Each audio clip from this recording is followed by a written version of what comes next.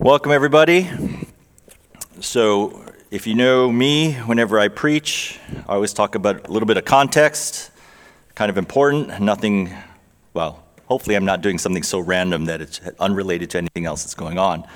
If you've been with us for the last few weeks, possibly even longer, I don't know how long Clayton's been doing this, he has been really focusing on identity. And there has been significant impact in the church, and there's obviously reasons why, but identity is such a core thing of who we are as believers. And one of the things, and to explain why this is so significant, he's also been mentioning just out of his heart, just as he's been reading Nehemiah. And if you know anything about Nehemiah, the very short version of it is that he had favor by the king. But the favor was prompted by just a desire in his heart because of the compassion that he had for the exiles, because they were living literally in a situation where the walls had broken down. There was no protection. And in ministry, it gets very simple sometimes, and sometimes it's good to see the simplicity of it. That in people's lives, when there's a situation where their identity is not established, it's literally as if the walls have been broken down. And we understand, we don't live, well, in South Africa they have walls, they have fences. We don't necessarily think about that in our context here. But it's about protection. Because if you have no protection, then the enemy is free to literally seed in ideas and literally daily harass you to the point that that's all you're preoccupied with. And you can't actually get on to the business at hand.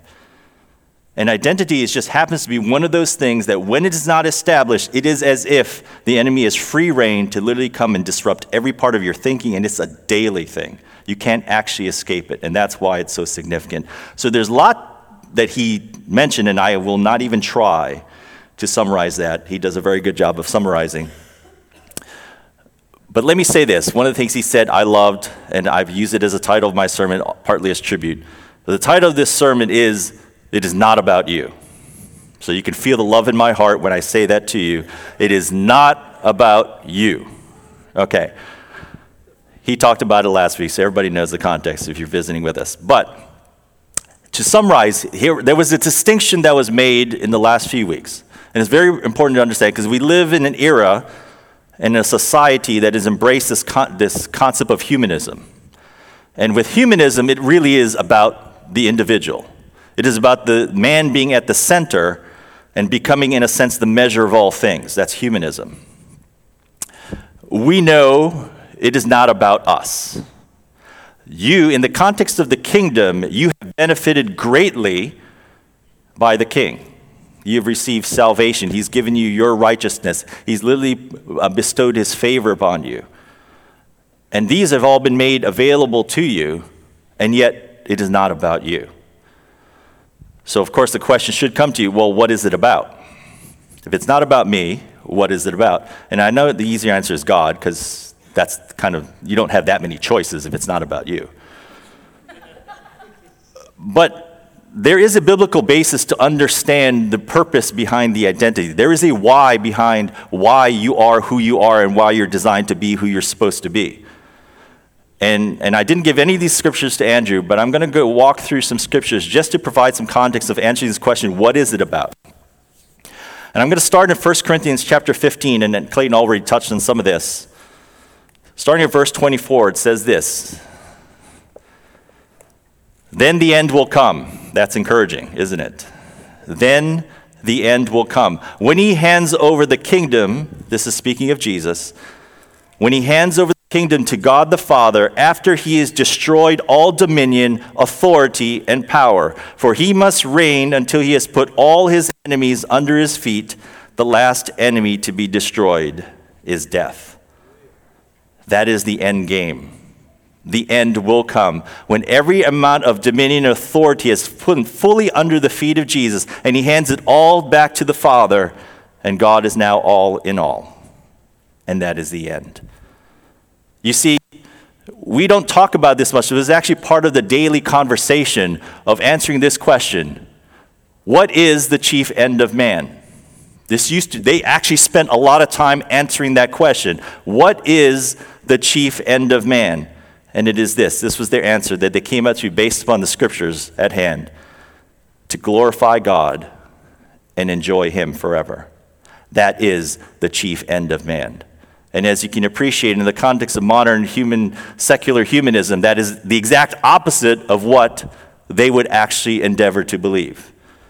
You see, you say, well, how is that true? I mean, and there are scriptural spots. I'll just give you one example. Romans 11, verse 36. For from him and through him and to him are all things. To him be the glory forever. Amen. Let it be. That is the end game. There is the chief end of man, to glorify him and to enjoy him forever. And this is not in debate. This will happen. Because Jesus said very clearly, as I left, so I will come. He said he will come back with power and great glory on the clouds to be seen by all, and nobody's going to mistake, and every knee will bow when he comes. And there's going to be entire dominion of everything, all authority and dominion placed under his feet, everything now established, and then he's going to hand it back to the Father, and everything gets wrapped up, and we will enjoy God forever. So you say, well, okay, that's the end game. What does that mean for me? Why am I here? I understand the chief end of man, to glorify God, but we still have a responsibility. Because I think if you are very honest, or you don't even have to be that particularly insightful, if you look at the world today, you would say, certainly this isn't true. Certainly not every aspect of dominion and authority is now under Jesus' feet. But some is. And in increasing measure, it will be. And that is part of the role that we play. You see, Clayton read this scripture.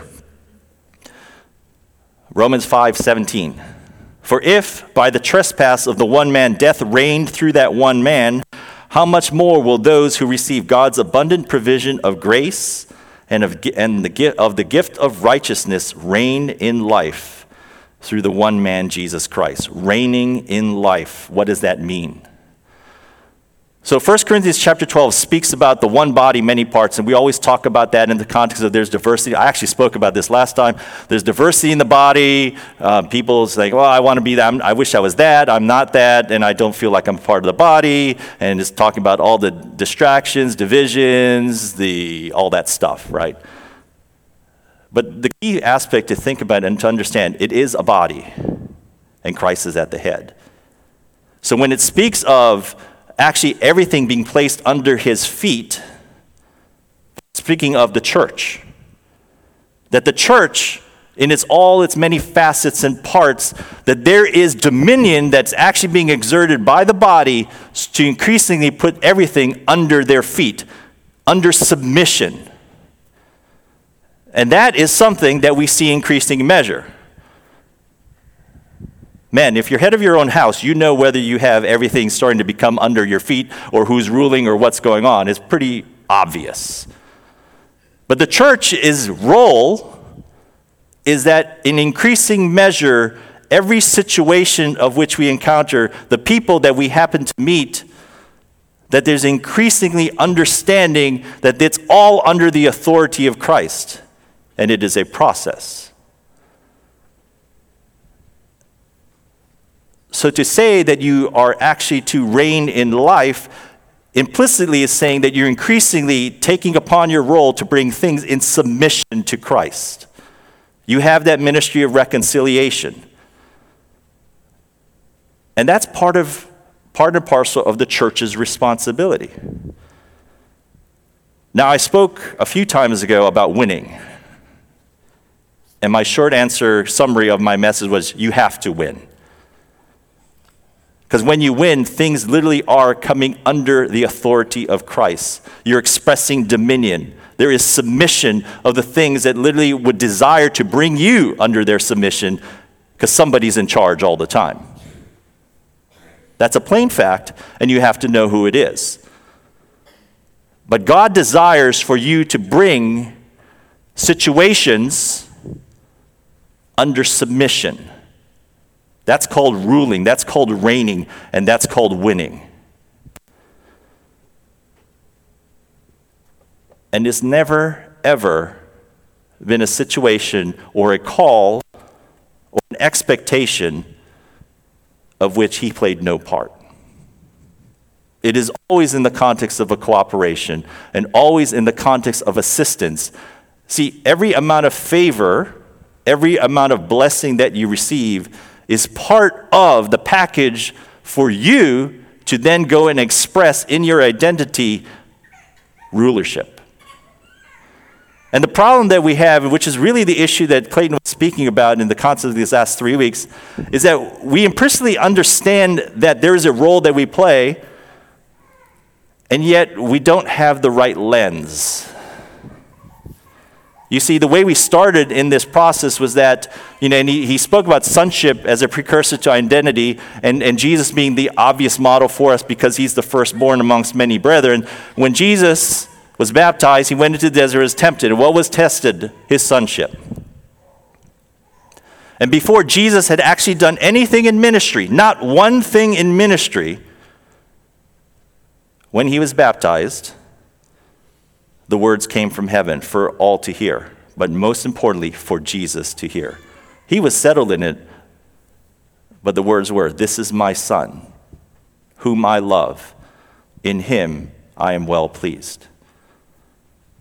Without doing anything, there was no aspect of performance. Without actually having done anything, he was affirmed as a son and said, "Well done."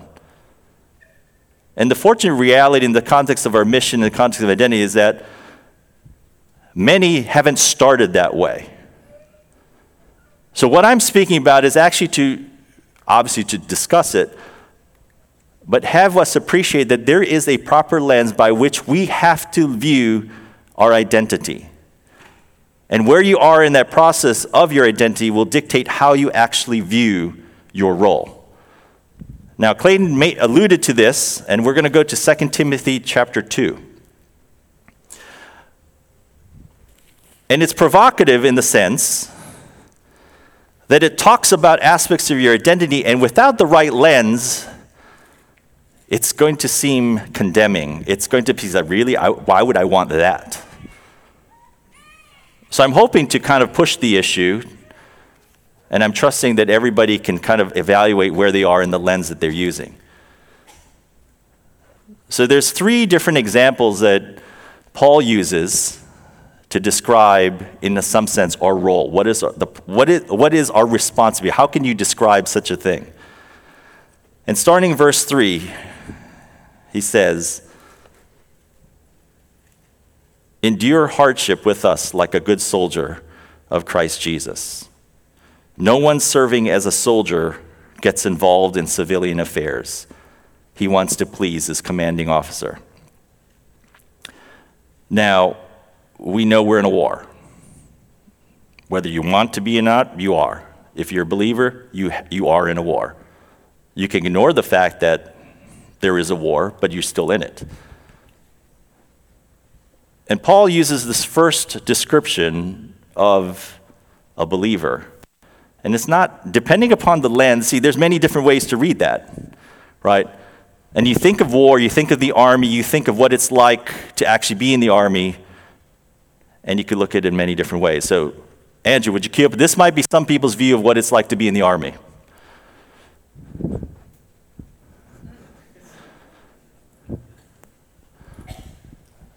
Now, this is a drill sergeant. I found this picture. Drill sergeant, fresh recruit, doing push-ups. That actually may have been at one time your view of what it's like to be in the army, to be in the war, to be a soldier. Absolute performance.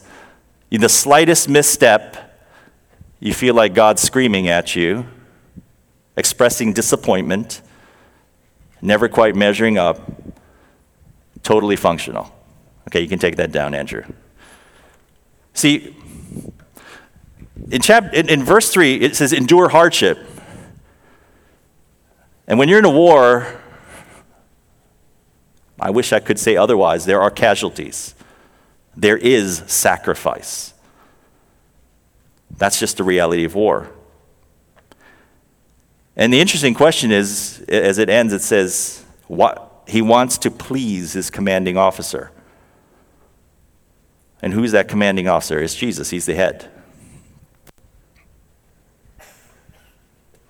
And this is the one point that Clayton was harping on again and again, is who are you trying to please? Because if you're trying to please man, you're effectively beholden unto them. And that will lead to disillusionment very quickly. Your identity has never been in others. Your identity has always been in God, but you happen to be in a war. And it's not as if you're a fresh recruit with a staff sergeant screaming at you because you had the slightest misstep. And it is a process, I understand. Andrew, put up another picture. It's another way to look at war.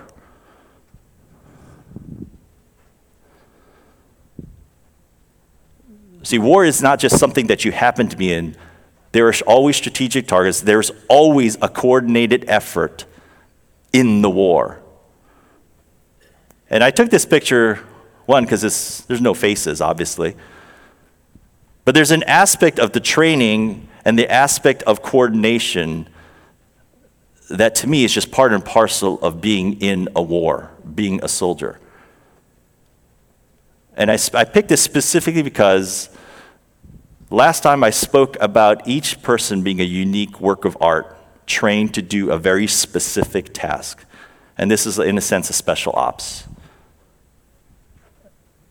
And it's always been about the work to be accomplished for the commanding officer, but it's never in a purely functional context.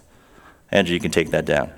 So as you can see, there's a very different way to look at being a soldier, one of which is very me-focused and how I feel, what I feel like I need to do, but the other one is looking at embracing a much broader picture of the strategic nature of what we do.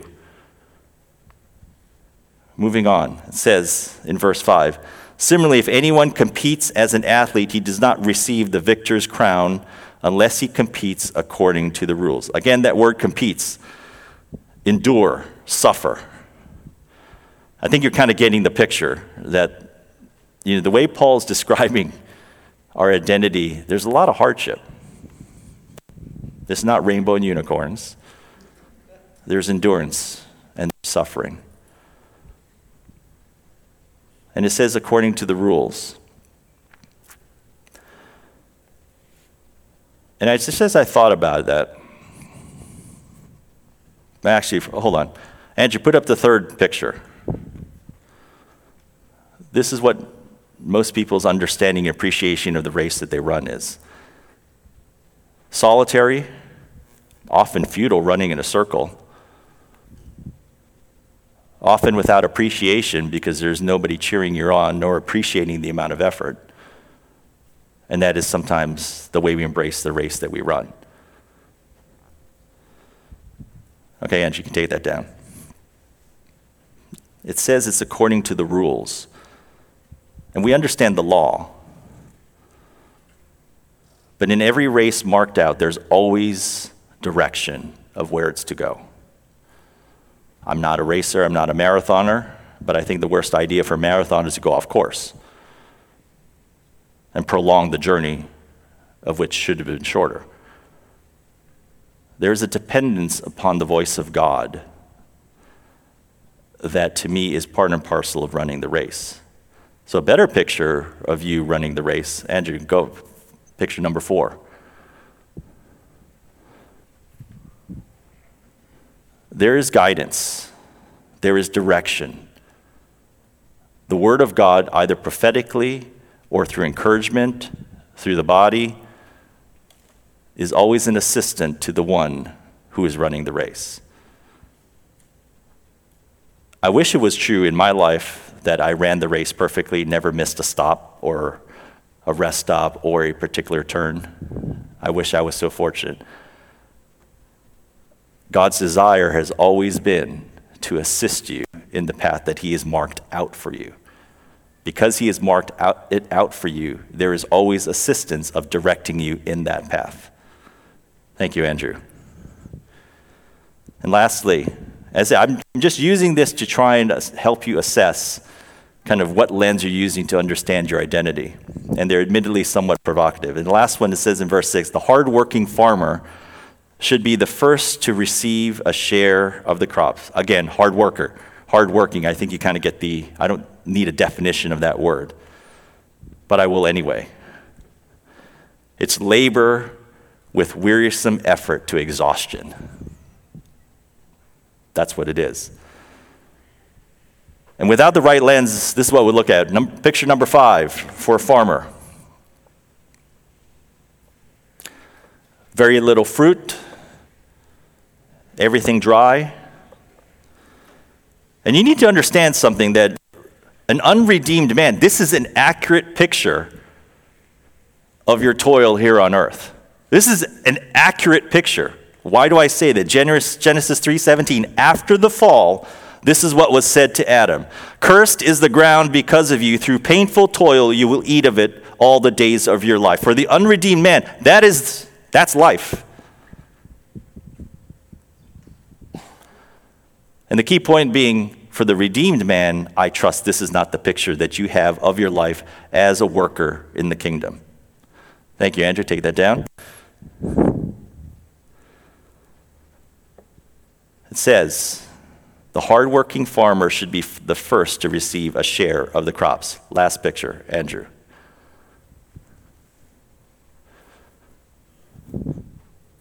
There's a harvest. In my experience in the church, in my experience talking to many people, this is actually a really challenging picture in this way. There are many, and I trust that if you previously thought that like this, that you've changed. For many people, it is actually quite a challenge to believe that God actually wants you to succeed. You say, Duane, come on. I mean, really? No, and I'm saying really. For many, the idea that God wants you to succeed, that God would have you be fruitful, that God would have your impact to ever increase, measure upon measure, cup overflowing, that's a challenge. And yet everything I see in the scripture is exactly that. There is a harvest. There is a fruitfulness that God would have for you. Of that, I have no question. But to receive that as actually an understanding of God's desire for you, not so simple. Thank you, Andrew. So 3 different pictures: the soldier, the athlete running a race, and the farmer. And depending upon where you're on your identity, which is why we believe it's so important to talk about it, it can lead to very different pictures and understanding of exactly what that means for you just as an ordinary believer. And I say ordinary not to put that down in any way, but to be provocative in the sense that the ordinary believer exerts the very authority of God and brings things in submission under his feet as part of the grander plan of the church, putting everything under its feet so that Jesus can hand it all back over to the Father. The very plan of God and the very identity that you should acquire is one of dominance, of winning, of rulership, and of reigning. Not the tail, but the head. See, 2 Timothy was written by Paul, and most people agree that this was the last written part of the gospel that he wrote. This is either the second time he was in prison or between the first and second. So he was near the end of his life. And for those that approach the end of life, they have an amazing clarity to put everything in perspective of what they saw from their past. What is important, what is truly important, is crystal clear what is, and what is not important is quickly dismissed as being exactly that. The soldier, the athlete, and the farmer, and this is what Paul said, summing it up for him in 2 Timothy chapter 4, starting at verse 6. For I am already being poured out like a drink offering, and the time has come for my departure. I have fought the good fight. I have finished the race. I have kept the faith. Now there is in store for me the crown of righteousness, which the Lord, the righteous judge, will award to me on that day, and not only to me, but also to all who have longed for his appearing. Now, I have presented this in a way that was intentionally designed to get you to examine your own life, to actually push the point of exactly where does your identity lie. It is by no means, as I said, meant to be condemning, because I understand what God's desire is for each and every one of you, and it's the latter picture, not the former. And not only does he have that for you, he wants you to actually live in that place. He wants you to win. He wants you to be fruitful. And I trust I'm not receiving a lot of resistance in that, but I've seen this happen before. Do you believe that God wants you to succeed? I'm not actually looking for an answer, by the way. I'm just... Because if you could actually accomplish one very thing of what Clayton is going to continue, because I think it's important enough to really hammer home, because the value of such a switch in thinking, which is a transformation of you by a renewing of your mind, is going to pay dividends far in the future. Why? Because you're not going to fight yourself. Who am I? Why am I here? What is the point? Why did God make me the way he made me? No, the point is he made you the way he made you. A handiwork of art for a particular purpose, to bring things under submission by the authority of Christ, to hear his voice, to be keenly aware of the direction to take in the race called your life, and to produce much fruit. That is you, without exception. It is not true on a Tuesday, but not on a Wednesday. It is true every day. It is true when you're sleeping, when you wake, when you rise up, when you go out, when you come in, when you lay down, and every day begins to mesh together. It is true every single day of your life. And every thought that you have that is contrary to God's vision of you is a lie. And anytime there is a thought in you that rises up that I do not actually have a joyful expectation of what is to come, that means that lie has been believed.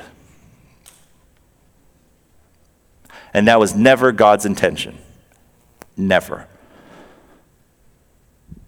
We talk so much about entering his rest. Entering his rest. The Sabbath rest of God. That's what I'm talking about. That you could wake up, face debilitating situations, either emotionally, physically, or by opposition, and yet this still reigns true in your mind. Because your spirit is dictating to your mind what is true. Your spirit is dictating to your emotions what is going to drive you that day. And always a joyful expectation in God reigns supreme. That's living in the Sabbath rest of God. Now, if you don't feel like that's your everyday existence, join me in the rest of the club. But make no mistake. If that is not my process of being conformed to the image of actually growing into Christ, then I've missed the mark. Why? Because I never set it as my mark. God is for you. He is not against you.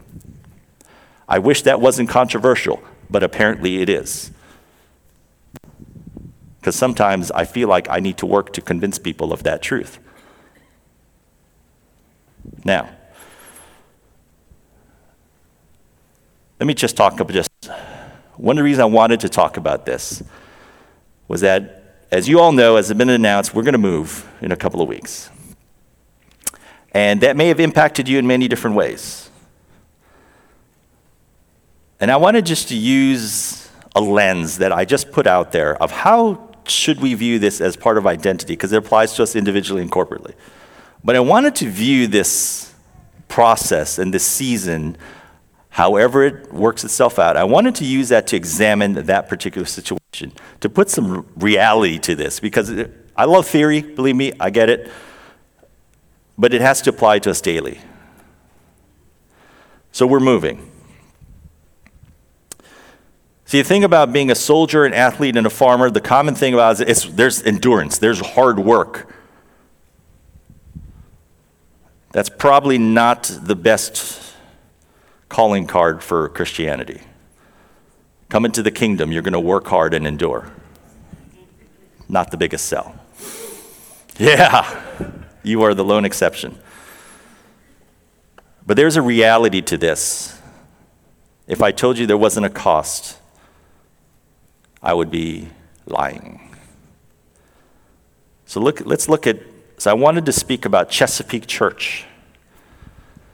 Some of you may not even know who Chesapeake Church is. It's Free Life Church prior to rebranding. Chesapeake Church, formed by a group of individuals. Jim Cryer is here. I don't know if the Taylors are here. Jim Cryer was part of that, Jim and Bonnie. Group of individuals came together and just had a heart for what they believed God was speaking to them about the potential for a church. And that was over 14 years ago now.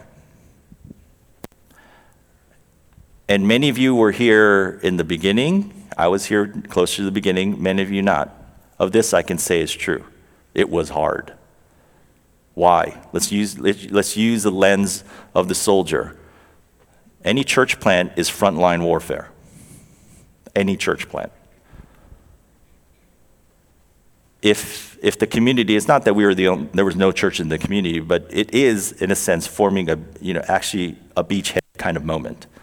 And there has to be a group of people willing to pay the price to actually have something be established, a new territory. And it was hard. And there are some people that still bear the scars of some of that. There's some people that got burned out. I'm just speaking the truth.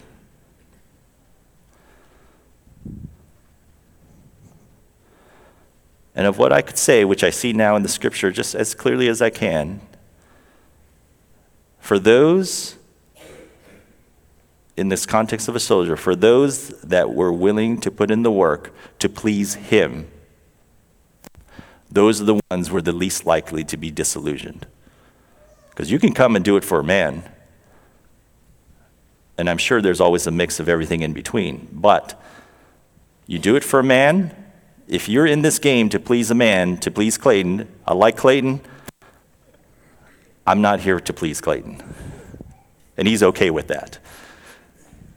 The fastest way of disillusionment in the church is to put forth the effort to endure to please a man. We're not here to please a man. And I implore you that in that context of a soldier, please the commanding officer. That is Jesus. There's an audience of one. Always has, always will be. And yet he desires you to bring things into submission under his feet, which is you and me.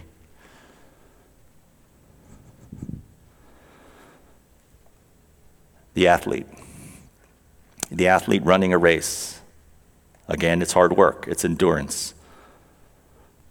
One of the things I feel like we have been so blessed by in Chesapeake Church and now Free Life Church is that the voice of God has come, either prophetically, in different seasons. And however we move on from here, it has to remain true. And part of actually adhering to the rules is just believing the words of God and obeying the words of God. I'm not saying anything revolutionary, but what I'm saying is that what we hope to be true as part and parcel of this church, which I believe we've endeavored the best that we know. Have we made every decision correctly? Probably not. But even to move to this next venture in 2 weeks, I am so thankful because that is about an easy decision as I could have imagined. And that decision has nothing to do about where I think it's going to go. Because I can play, the cost-benefit game, to rational decision making, but we don't do that. I cannot predict to you where we're going to be in 3 months. I will not. I'm not even going to try. Of this I know. The impetus for us to move, that wasn't even our call. They're doing renovation here. We had to move. The diligence was done to search things out, And I know I'm just repeating, but I'm putting in this lens. The diligence was done to look at alternatives, and there ended up being one.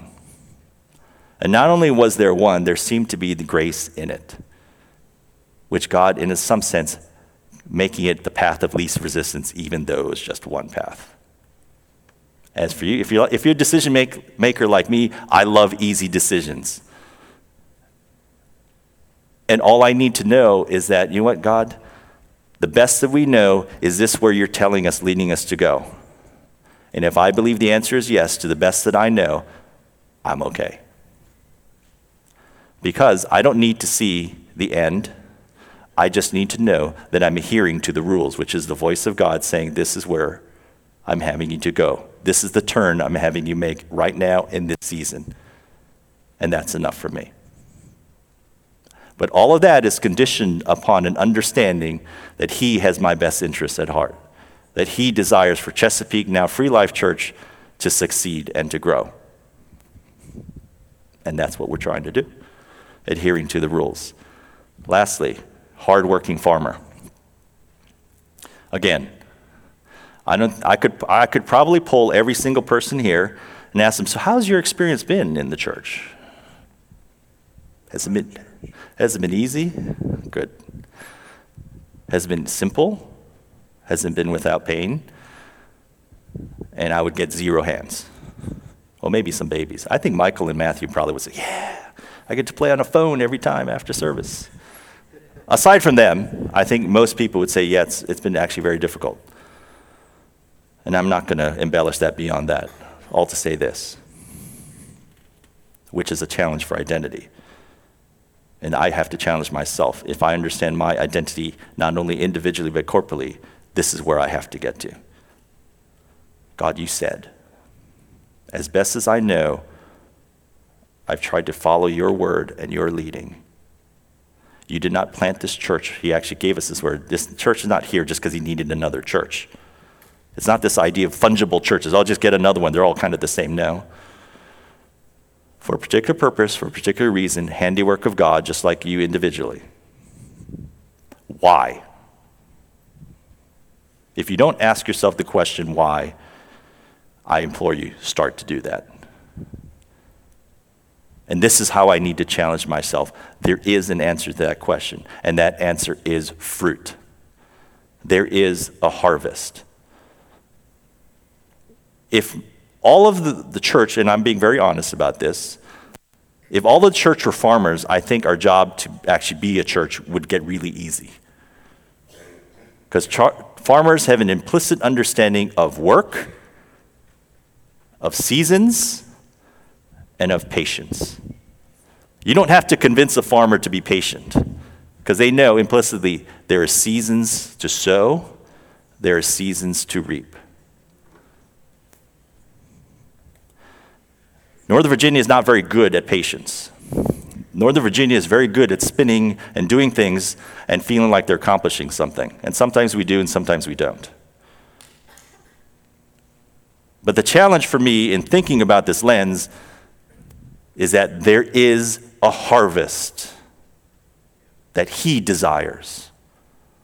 Not because I want it, it's because he desires. In 2 weeks, we start something new. I'm excited because I don't know what it's going to be like. But if he's got this for me, then I'm especially excited. Now, I'm giving you some of my personal theology and understanding of the way I think, okay? And for me, sometimes the Christian faith boils down to this. And some of you, I've told you about how I talk to my boys. But for me personally, sometimes when people ask me, so how are you doing? People ask like the job that I'm doing. It's like, well, how's it going? And I'm like, well, if I could be really honest, sometimes I'm very discouraged because it doesn't look so good. And the best answer that I know to give in many situations is like, well, as best as I know, this is where I'm supposed to be. That's it. That's as much as I can say. And if as best as I know this is where I'm supposed to be, then I'm adhering to the rules, the markers in the race I'm supposed to run. And whatever provision he has is going to be on his mountain, not mine. And that's why it's very important for me to be on the right mountain, because it's not just any mountain, it's on the mountain of God that you find provision. So there's a lens that is required for us individually and corporately sometimes just to navigate life. But make no mistake, he intends for you to reign. So Clayton's going to have a lot more to say about this, but I just want to close in a prayer, and I trust I at least had you think about some things. So if you just stand up, and I'm just going to pray. I don't need to belabor the point. Lord, I thank you. Just even as we sung during worship, you be glorified. To you be the glory forever and ever. I pray for us as a body, which includes us individually. But I pray for us, and I say, Lord, let the reality increase that you are for us and not against us. Let the reality increase that you desire for us to be fruitful. And let the reality increase of a people that should call themselves blessed. And in the name of Jesus, I bless your people. I say over your people, be blessed. Be blessed. Let their thinking be fruitful in every way. For thoughts that would seek to put performance and of a strain that is not from you, I just cut that off in the name of Jesus. And I say, let your thinking be fruitful. Let there be an ease by which you will go about your day, every thought, every waking moment. I just bless that in the name of Jesus. And even as your people sleep, I say protection over their minds in the name of Jesus. Let nothing disturb, let nothing intrude, let the one thought of your goodness remain. And I say, let your people be blessed by that, for you are good. We thank you, Lord.